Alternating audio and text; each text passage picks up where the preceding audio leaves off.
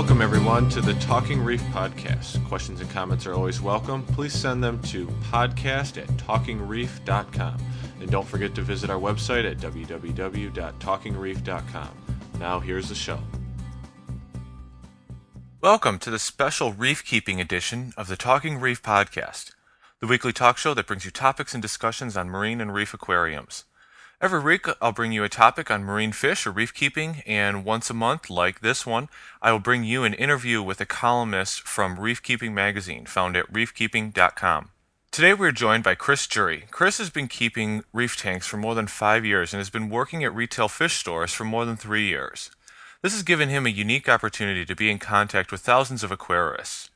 Chris is currently working to finish up a dual set of bachelor degrees at Michigan State University in zoology and Spanish, where he is focused on ecology and has done a lot of independent work on corals and reefs. Chris plans to pursue graduate work in coral reef ecology and eventually a doctorate degree in marine biology. Chris is also an active member in many online communities and his local reefing club, the Mid-Michigan Marine Club. In this month's edition of Reef Keeping Magazine, Chris has written a very interesting article, something that I have talked about multiple times but have not gone into this length of detail. The article that he's written is basically evolves around the myths and improper naming that we use commonly for our corals. For, the common classifications of soft corals and LPS corals and SPS and so forth. Basically, the article that Chris had written is going to go into depth on why this classification that we use is bad, and kind of some ways on how we can more properly name our corals and classify our corals in the marine aquarium hobby. So at this point, let's welcome Chris to the show. Hi, Chris. Hi, Rob. Glad to be here. Thanks for having me. You're welcome. Now, this is an important article, in my opinion, that you put together here for reef keeping. Can you take a minute to explain to us why you wrote it and what exactly you're trying to get across to the readers? Sure. Well, I've had experience with lots of reef aquarius over years and years now, and it's been my experience that a lot of folks really just don't have very accurate images and understandings of where a lot of corals live in nature. For example, corals, for the most part, in my experience, often get categorized into one of 5 categories, either mushroom polyps, zoanthids, soft corals, LPS corals, or SPS corals. And a lot of times, at least in my experience, folks seem to want to base all their husbandry concerns and anything that they're going to do to take care of these corals or plan for these corals on those designations. And if we look at nature and look at how corals are arranged in nature, it really isn't that way. It isn't based on those designations. So it's really kind of a myth, I suppose. Yes. Now, one of the things that I know that I have mentioned on past shows, I have specifically called out the common hobby terminology of LPS and LPS. And I know, like I said, this is something that I've stated many times in the past, that there is absolutely no scientific separation. There is no, in a lot of cases, there's no reason to separate it even in the hobby. Right, absolutely. I mean, if you look at corals, if we looked at all the species of stony corals and line them up, I suppose on a gradient, on a spectrum, from the smallest polyps up to the biggest polyps, you'd see that it's a continuous gradient. There is no divide between big and small polyps. It just keeps going from really small to really big. And most of these corals can be found in all sorts of different habitats. You'll find corals with really, really small polyps living on reef crests, but you'll also find those same small polyp sorts of corals living in mangroves. Or you might find different kinds of small corals living in mangroves or very deep down in the water. Same thing with large polyp corals. You find some of them growing in very shallow water, very strong water flow, other species growing in very dim light, very, very gentle water flow. Okay, now, in the article that you put together that's going to be released in Reef Keeping this month, you call out a specific myth, and basically you're trying to expose this myth and show everybody that this stuff is just not accurate.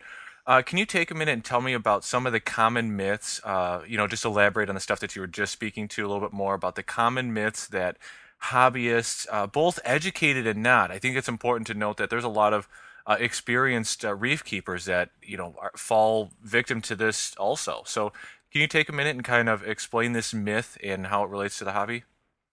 Yeah, absolutely. Really, what it is it's a matter of looking at coral reef zonation. Now, being that I'm really an ecologist at heart, I've been trained very much in ecology. When I look at an environment, I'm really looking at functional groups in that environment. And that's kind of the way I approach coral reefs and coral reef tanks. If you look at the species assemblage on a reef crest, you'll notice that there are certain species that grow there that usually don't grow in other places. They're really specific to that particular biotope. They need the conditions that are found there. They need the light, they need the water flow, they need other sorts of conditions. Now, if we look at a different sort of habitat, if you go down the reef, down the floor reef, say 20, 30 meters, well, now you're in an area where there's much less light. Oftentimes the water flow is more gentle, although not always. Sometimes the water flow is very strong at depth, and you'll find different sorts of corals growing there.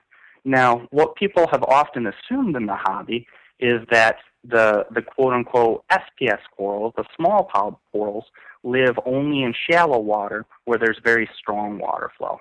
If you go to a reef dome, what you'll oftentimes find is you find corals at the very top with small polyps, at the very bottom with small polyps, in the middle with small polyps. So the zonation is not based on the groups that we define in captivity. And the problem is we've gotten into this myth of believing that those designations do describe the zonation. That's really just not accurate. If we want to have the most successful tanks, if we want to have the healthiest corals and the least problems, the least mortality, what we should probably be looking at is the zonation that happens in nature and look to nature to help guide our reef tanks and how to build the species assemblages. And a good point there is it's not, at least in my opinion, it's not just to reduce mortality and just keep them alive, but actually to, help them thrive overall. And using the term such as SPS, as you mentioned, a coral that a hobbyist might refer to as an SPS, or you could have two totally different corals that a hobbyist would refer to as an SPS, could be found in two totally different regions. And while they may grow in each other's, it's not the optimal or best situation for them. Correct? Yeah, you're absolutely correct. I mean, you'll find corals that normally grow on a reef crest. For example, some of the tabular Acropora species, something like Acropora or Acropora, depending on how you pronounce it, hyacinthus, you might find that species most commonly on reef crests, but you'll also see it every once in a while in a lagoon. Now, a lagoon probably is not the preferred habitat of that coral. It can survive in that habitat, but it's not necessarily the best place for it to grow.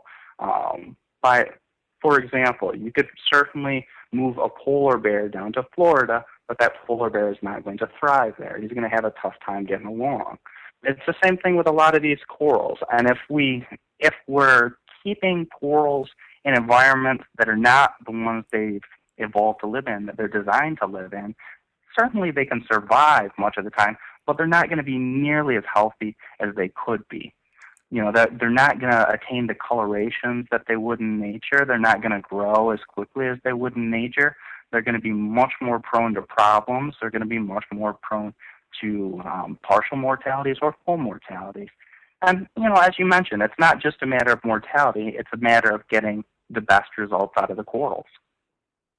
Yeah. Now, I mean, basically, keeping with this whole myth thing, one of the common problems that is seen, and what's just not accurate, that you get to in the article is a simple thing like SPS coral need to be in a tank that have extremely low nutrients, extremely bright light, and extremely high water current. Now, let's take a minute and I'd like if you could break down each one of those. And the first thing that I'd like to start with is the lighting. Just because it's got small polyps, that has absolutely nothing to do with its lighting needs, correct? Absolutely. You couldn't have said that better. Small polyps have nothing to do with where in the water column a coral normally lives. Small polyps there's no reason they should be related to lighting level. You'll see corals with very, very tiny polyps growing at the very surface of the water. You'll see them growing intertidally a lot of the time. You'll also see other species, or sometimes even the same species, growing in very deep water, 100 feet down, 150 feet down, very, very dim light down there. Polyp size just has nothing to do at all with how much light a coral needs. What's important is the species we're talking about or the genus we're talking about. Different species, different genera are evolved, they're designed to live in different places, and it has nothing to do with how big their polyps are. And I mean, that's exactly the thing that I've tried to explain to people for some time now. Now, the second part of that, your water current, again, lighting, water current, and nutrient level. Now, when we're talking about water current, the SPS are commonly said to need extremely high water currents. Now, again, the size of the polyps has nothing to do with the amount of water current that's needed. Now, correct me if I'm wrong, the growth form might have something to do with water current, but the size of the polyps doesn't. Absolutely, absolutely. And oftentimes, when we're getting a little bit more specific, say we're looking in particular in the genus Acropora or Acropora, depending on how you pronounce that one again. If we're looking in that genus, there are around 350 species in that genus. That's a That we huge know of. genus that we know of. Exactly. Yeah. No, they are describing new species on a fairly regular basis. Charlie Varon just described several new species within the last few years. I mean, there are a lot of completely uncharted areas, especially in the Pacific Ocean, where there might be corals we don't know about. But in any event, if we were looking at that genus, and the reason I picked that genus is it's the biggest coral genus. Right. It's very, very diverse. Yes. There are, as defined rather by Varon, I believe about 17 different growth forms that he recognizes. That's a lot, certainly. Right. For hobbyists, we probably don't need to know all 17, but if we knew a half a dozen, maybe 10, something like that, that would be really instructive. Because, for instance, a tabular species, and there are several tabular species. Can you describe tabular for us real quick? Yep. What that means is they form what looks like a tabletop. These are the table acros that folks often get. Now, these guys, they're designed to live in areas of really powerful water flow. All those species, and it may be Hyacinthus, it might be several other species, they've kind of developed such that they can utilize that really powerful water flow. Now, if we look at that genus, if we know it's from the genus Acropora, and we know it has a tabular growth form, we have a really good idea of where that coral lives in nature and what kind of conditions we need to provide for it. On the other hand, on the other end of the spectrum, if we look at some other species in that same genus, again, the genus Acropora, if we look at some of the bottlebrush species, now, bottlebrush, because they look very much like brushes. They have real thin branches, and they look almost kind of wiry-like, maybe. Those species normally live in much calmer water flow. A lot of times they'll grow in lagoons, or they'll grow in protected places on the reef, or they'll grow in deep water. If you were to put one of those species in really strong water flow, it wouldn't do well at all, because that's not the environment that coral has developed to live in. A coral like that you would want to place in much more moderate water flow. Again, it's from the genus Acropora, but it's a different growth form, and that growth form is instructive when we're trying to figure out how to care for these corals. So growth form can be a factor that's taken in when we're trying to describe or request specific needs for our coral from other hobbyists, or if you're trying to say, what do I need to keep a acropora, that's not good enough. But to say a tabletop or a tabular acropora, then you could actually get some worthwhile information out of that. Now, to move on to the last thing that I wanted to mention on this was the nutrient level. Now, this Right. kind of ties to flow rate, the water current that we just talked about, because I have seen in many places that small polyps require high flow in order to get sufficient nutrients. Can you speak to that? Sure, absolutely. Well, for really any sessile organism, sessile meaning attached to the bottom. So That those they are going to can't be move. exactly. Right. That's going to be things like corals, clams, sponges, things that are stuck in place. Um, any of those organisms are very, very much dependent on water flow. But I For a think the important coral, thing there is that they're dependent on water flow, not a certain type of water. I mean, to say that for it's a small polyp coral because it's got small polyps doesn't mean that it requires a lot of or high water flow to bring in sufficient nutrients. yes, yes, that I would definitely agree with. Okay. Again, it's not the size of the polyps that is really determining where these corals live and what they need. That has to do with other factors entirely, and things that we probably couldn't tell just by looking at a coral, unless we know a little bit more about it. If we knew nothing about corals, if we were just discovering these animals for the very first time, and we looked at them, there's no reason to think that a small polyp needs stronger water flow than a large polyp. There's just no relation there. Right, right. Now, a lot of these guys, as I was mentioning with the Acropora example, some of them will live where there's really strong water flow. One of the benefits to living where there's really strong water flow is that you get a lot of water passing by you, and anything that's in that water passes by you. So that provides a lot of opportunity to capture prey. And many of the corals on outer reefs are very, very effective at catching the plankton out of the water. And there's a good amount of plankton out there for them to catch. Now, A lot of coral. I'm sorry, about the plankton, just to kind of reel in just a little bit, can you take a minute and explain the nutrient levels and needed nutrient levels to keep, just because it's small polyps, what does that say about nutrient levels that need to be in our tank? Really nothing, actually. Again, that's another of the myths that's really associated with this name and with this terminology. You'll see corals with small polyps growing in extremely, extremely nutrient-poor areas. And by nutrient-poor, I don't mean there's no food available. That's a very common misnomer. There's a lot of plankton available to eat in these areas, but by nutrient-poor, what we usually mean is very, very dilute with regards to nitrate and phosphate. There's very, very little of those two substances. Now, there's a But huge difference between nutrient-rich and nutrient-poor in our tanks versus nutrient-rich and nutrient-poor in the ocean. Absolutely, absolutely. If you ask the hobbyist what's nutrient rich, what's high in nutrients, they might say, 20 parts per million nitrate, 50 parts per million nitrate. If you ask a coral reef biologist what's high in nitrate, instead of talking in parts per million, they'll talk in parts per trillion. Yeah. They'll say, maybe 1 part per trillion, 0.5 parts per trillion. That's a reasonable amount of nitrate. And that's common anywhere you look in the ocean, right? I mean, for the most part.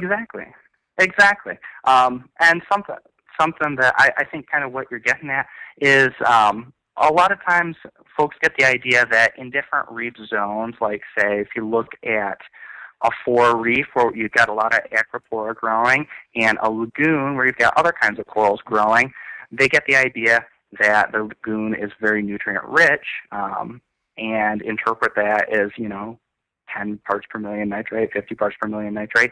The differences in nature are still very small. And what is considered nutrient rich in nature is still undetectable on a hobbyist test kit. If we scoop some water out of a lagoon that was considered pretty high in nutrients in nature and tested it with even a really good set of hobbyist test kits, it would come up as zero, or it would come up really close to zero.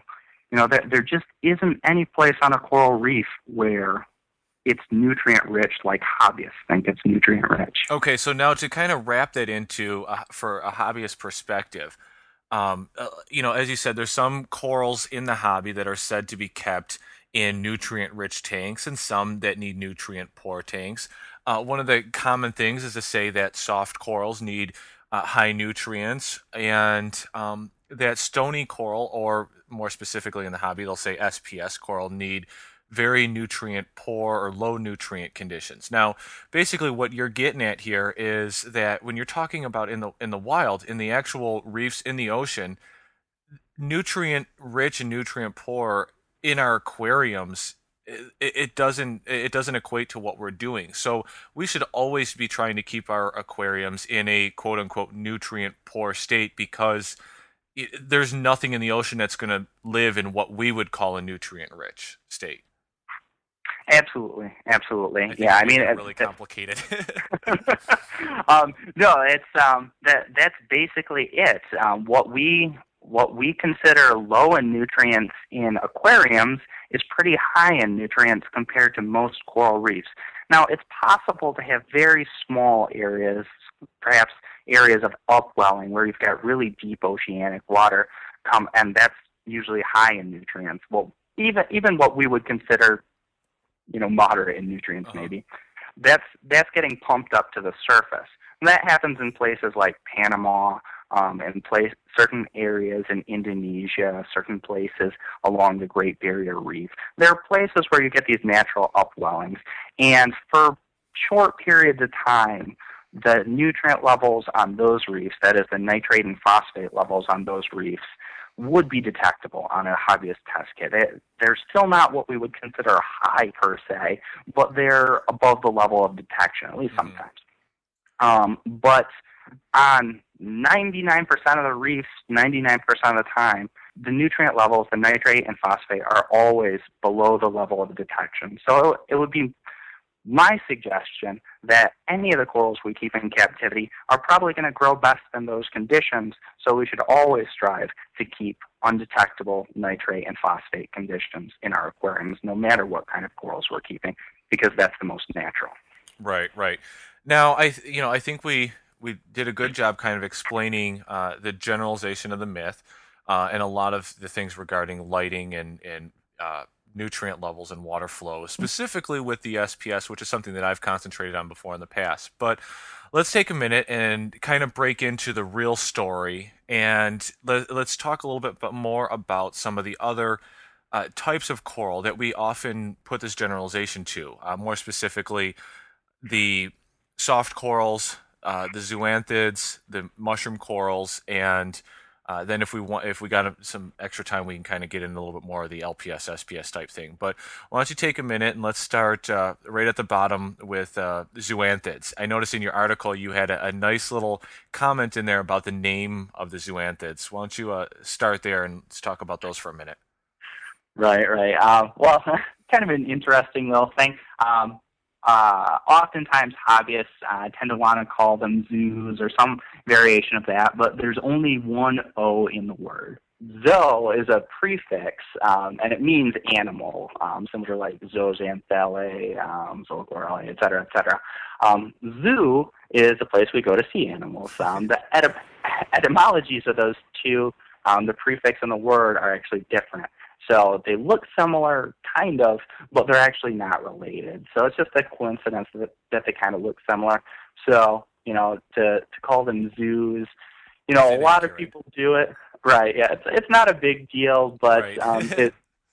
If you're talking to somebody that knows better, it kind of makes you seem as though you don't know what you're talking about maybe as well as you do. So it's probably best to avoid terms like that. Yeah, and I guess the main point there is, a majority of this article, the main point of this article is to help hobbyists and help them understand that using the proper names and proper classifications when you're talking to people and when you're looking for assistance is the important thing, and not to use these generalizations, and to kind of try to get away from common names. So I think that's kind of the main point there, at least for me. Oh, absolutely, absolutely. I mean, the more we're being specific about these corals, the more we can expect to be successful. You're no one's going to be truly successful at anything if they're making broad and sweeping generalizations. You lose a lot of very important information doing that. Right. And there's so many kinds of corals. If we're making broad and sweeping generalizations about these species, we're just not going to have very good success with them. Okay, so on that note, let's kind of get back to what we were talking about. Here we go, drifting again. Right? With the zoanthids, mushroom corals, soft corals. If you want to group those together, if you want to speak to them individually, that's up to you. But uh, kind of speak a little bit to the myth behind those, and kind of explain to us what's the real story behind this, and why these generalizations aren't effective. Because like I've mentioned before that when talking about SPS LPS, and I've been able to clarify that before, but I haven't really got into mushroom corals, zoanthids, soft corals before. So let's start there. Right. Well, the major problem, or at least what I've come to see as a major problem for a lot of hobbyists, is oftentimes these three groups of corals, soft corals, zoanthids, mushroom polyps, are all said to need low light, or they're said to need high nutrient levels, or need low water flow. And for a lot of them, they can survive in these conditions, although it's not necessarily the optimal environment for them.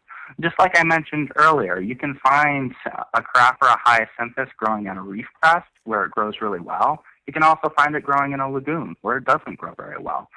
Same for many of these corals. They can grow and survive in very low water flow and very low light levels oftentimes, but it's not necessarily the environment that they're going to do best. I've run into lots and lots of hobbyists over the years that were very worried, say, if they were upgrading their lights, going from something like VHOs up to metal halides, and they had soft corals in their tanks. They were very worried, or zoanthids or some of these other corals. They were very worried that the corals weren't going to be able to tolerate the brighter lighting. Um, I then explained to them, no, those corals will love it. What I would worry about is maybe the blastomussa in your tank, or the scalimia, or some of these other corals that they didn't necessarily even think about.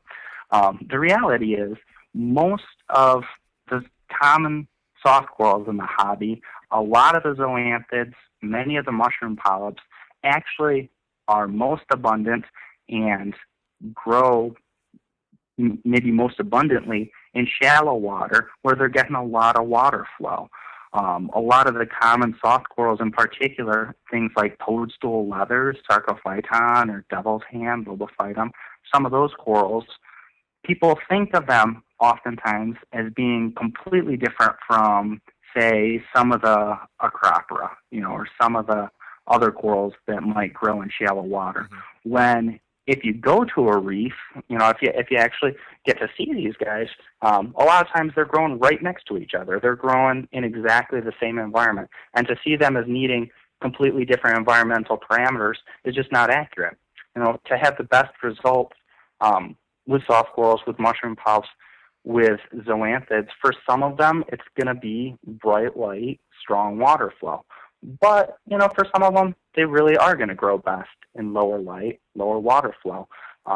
It really, again, depends on the genus. And if we can get to the genus level for a lot of these guys, which some of them it's going to be difficult, no doubt about that, but if we can at least make a best guess, a lot of times that'll get us close enough to where we're providing really good care for these corals, and they'll be much healthier than they would in perhaps other sorts of conditions.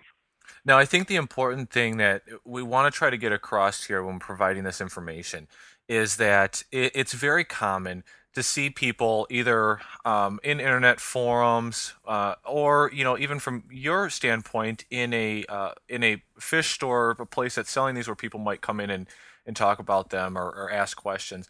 When they say, the problem is, people may give the information and say, well, if you want to keep mushroom corals, you need low lighting, or you need high nutrients. And just to kind of recap and reiterate the point, they don't need this. They can survive in the low lighting conditions, and they might be able to survive in the high nutrient conditions. And I think the more we talk about this, the more it makes sense. Whereas a lot of these so-called SPS corals can't survive in low light conditions. Some species need the high light, whereas the soft corals can tolerate both. So that's kind of led to this bad generalization that soft corals need low light and SPS need high light when it just happens to be what the two can tolerate. And there's a difference between what they can tolerate and what they can thrive.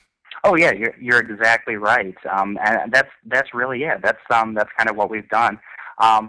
Years ago, decades ago, I suppose, when people first really started to become successful with keeping some of these corals, they were using what would consider nowadays very weak water flow, very dim lighting, and some of the corals survived. So whatever worked enough to allow the corals to survive, which was mostly soft corals, zoanthids, mushroom polyps, that kind of became the proper way to do it, without realizing that that's all they were doing is surviving. Right. They weren't growing. They weren't flourishing. Exactly. They just weren't doing nearly as well as they could do. And it's really just a matter of tolerances. If you had a little shrew, which is a little mammal, has a super high, fast metabolic rate, and you didn't feed that shrew for a few days, it would starve to death. If you had an elephant, which has a much slower metabolic rate, and you don't feed it for a few days, it will live just fine. It will be very, very hungry. Starving it for a week isn't good for it, but it can survive it. And that's really kind of the situation where we've got here. For a lot of these corals, it's not keeping them in certain conditions isn't necessarily something that's good for them, but it's survivable. If we were to keep them in other sorts of conditions, a lot of them would do much, much better. A lot of them would grow faster, be less prone to problems, just really be very prolific. Okay, and just to kind of move on and kind of wrap up this topic a little bit, pretty much what we've come across is to state that the needs, I'll put that in quotes, the needs of a certain type of coral based upon physical appearance like that is, while it's a gross oversimplification and just a generalization, there's some points when it has some validity, but most of the time it doesn't. No, what is your recommendation to hobbyists that are listening to this and the hobbyists that are going to be reading your article in reef keeping? How do we fix this? I mean, just to kind of go back to the point that to say, if someone were to come on, for example, let's say somebody comes on to Talking Reef forums and says, I have this tank, these conditions. Say I've got power compact lighting. I'm moving, 10 to 15 tanks of water in an hour. What can I keep in there?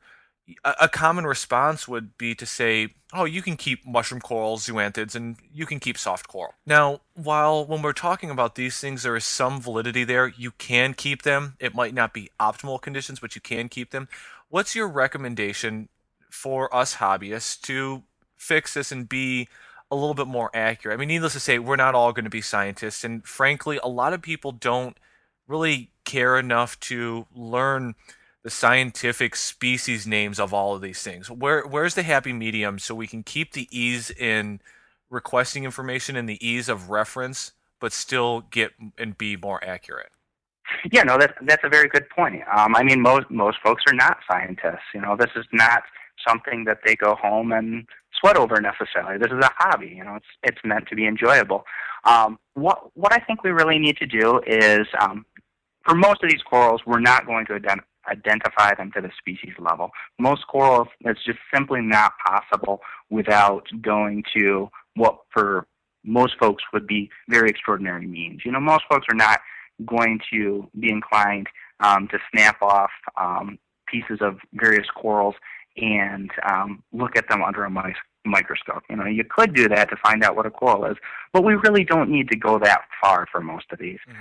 For most corals, if we just simply can get them down to the genus level, that's going to be good enough for a lot of these to describe their care pretty darn well.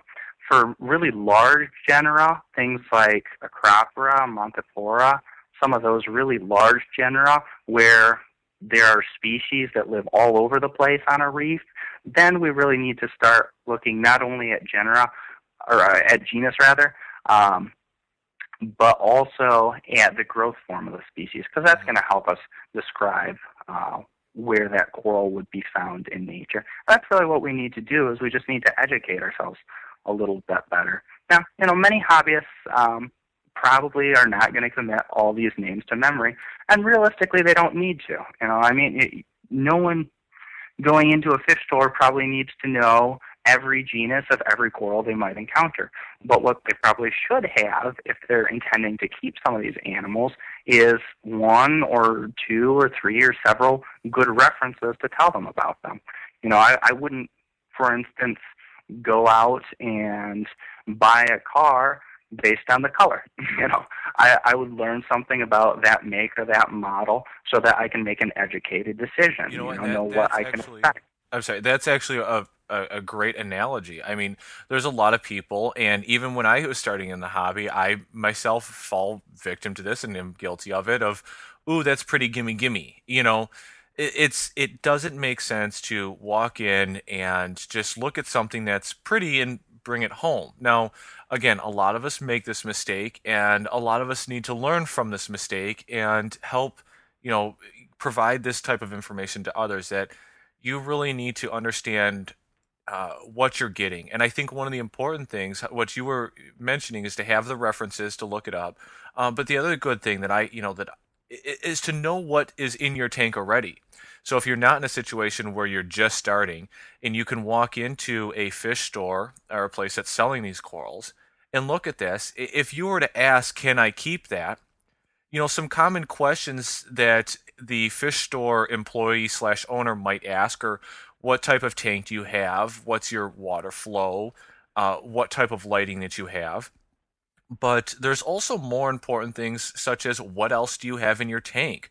For example, there's a lot of Acropora species that cannot be kept in a tank that's dominated with leather corals, or vice versa. You want to talk about that for a quick second?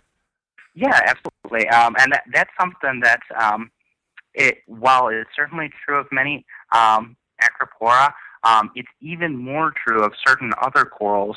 In particular, something that it really disheartens me a lot of the time is I oftentimes see people mixing corals of the genus Euphyllia, frog spawn hammer coral, things like that, with some of the so-called leather corals, a lot of the soft corals. Sometimes it works fine. I've seen lots of tanks where both those sets of corals were growing, doing well, no problems at all. But for every case where they do fine, I could probably find you another case where that Euphyllia just collapses. They don't do well at all. And I actually wrote a little blurb about that in my article of an experience that I witnessed personally about how incompatible those species can be. A lot of times people don't realize how aggressively many of these corals are going to compete with each other. And if we're going under assumptions such as soft corals and LPS corals are good to combine, that's going to end up giving us a lot of dead corals. Right, because you can say the leather corals, which is a soft coral, and the Euphyllia, which is, would be called an LPS coral. To say that LPS coral and soft coral can be kept in the tank, that's something that a lot of people would say.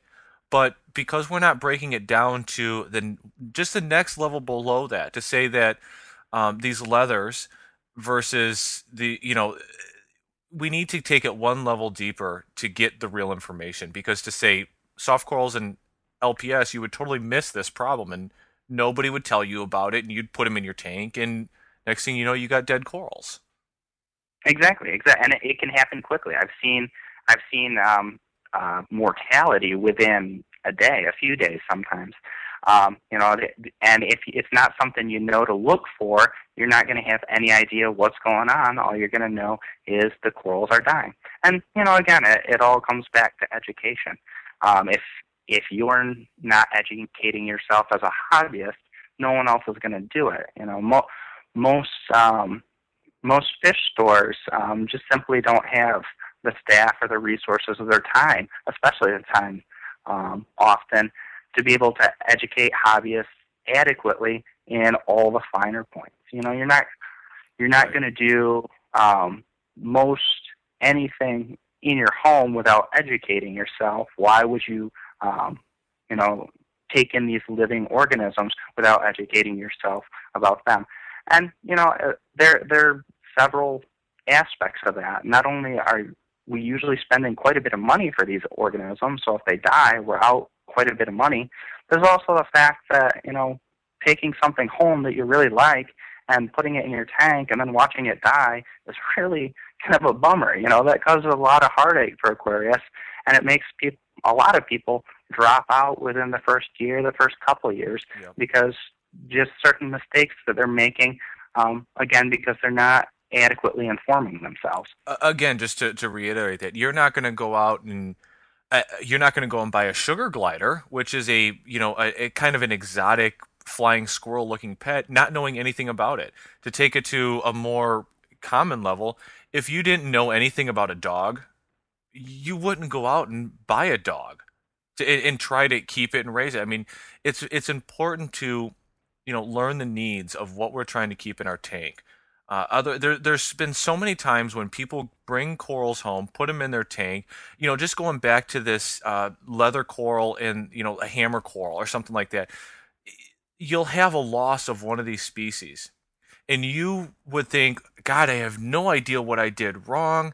It must be, I don't have strong enough lighting to keep LPS coral and I can only keep soft coral. And that has, it's totally irrelevant. And it has absolutely nothing to do with the problem. Where a little bit of education and some time to look into this probably would have prevented that from happening in the first place. Yeah, absolutely. And I've kind of discussed this topic here and there with acquaintances before. I remember an acquaintance, a gentleman, I was discussing kind of this general idea with a while ago, and kind of his contention was, yeah, this is all fine and good, but you can't expect most hobbyists to go home and learn this much about all their corals. You can't expect hobbyists to go home and learn what every genus of coral is and how to take care of all the different genera in their tank, perhaps. My response to him was, I don't expect that every hobbyist is going to go home and do this. I expect that successful hobbyists are going to go home and do this. Exactly, and that's the absolute truth. I mean, the people that are real successful in this. I mean, seriously, if you go into these forums on the internet, and there's a lot of them. If you go in there, the people that are successful, the people that are giving the advice, are the people that have learned this information.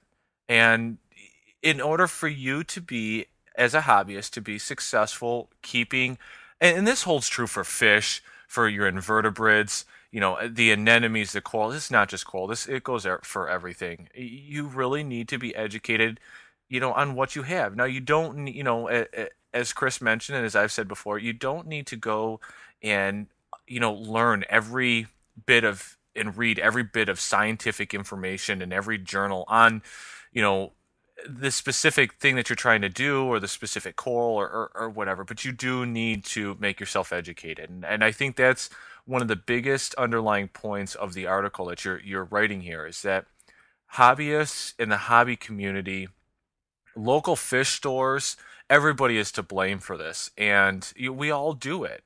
It's, the problem of not, asking the right questions to other people, not correcting other people when someone says, SPS or what do I need to keep SPS? But there's an underlying foundation of education that's just kind of missing. And, I really think that that's the important thing that you're trying to get across here.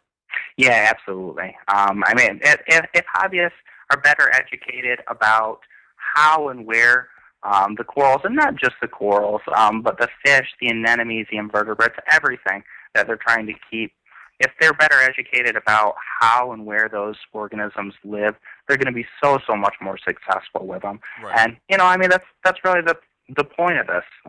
We all want to be successful aquarists. We all want to have nice tanks. None of us wants to kill things. And if we take, a few tens of dollars and a few tens of hours, we're going to be much better at doing these things. Yes, yes. Well, Chris, I need to kind of wrap this up because we are running a little long on time here. So I just want to take a minute and thank you for coming on and sharing this information about this article with us. And that's going to pretty much wrap up this show. So again, I just want to say thanks for coming on and talking about this with us. Yeah, no problem. It was my pleasure. Excellent. Thank you. Again, I just want to remind everybody that was Chris Jury. He's got a feature article this month in March in Reef Keeping Magazine, which can be found at reefkeeping.com. So make sure you go to the site and check out the information and take a full read through that article, and you can get a lot more information there. And don't forget to check out the other reef keeping articles at reefkeeping.com. Such items this month include the second part of Sanjay Joshi's article, The Basics of Light, also the ABCs of image posting, a great article about image post-processing and how to get that stuff prepared for using them in forums and online and such. And again, there are many other great articles, so make sure you head over to reefkeeping.com and check those articles out. And of course, don't forget about the famous Reef Keeping Top 10 list. This month you'll get top 10 most useless purchases you've made for your tank, so make sure you head over and check that out. Again, that's about all for this month's Reef Keeping edition of the Talking Reef podcast. Check out the Talking Reef website at www.talkingreef.com and subscribe to the feed to hear all the great Talking Reef podcasts. And I will talk to you next month with another great interview.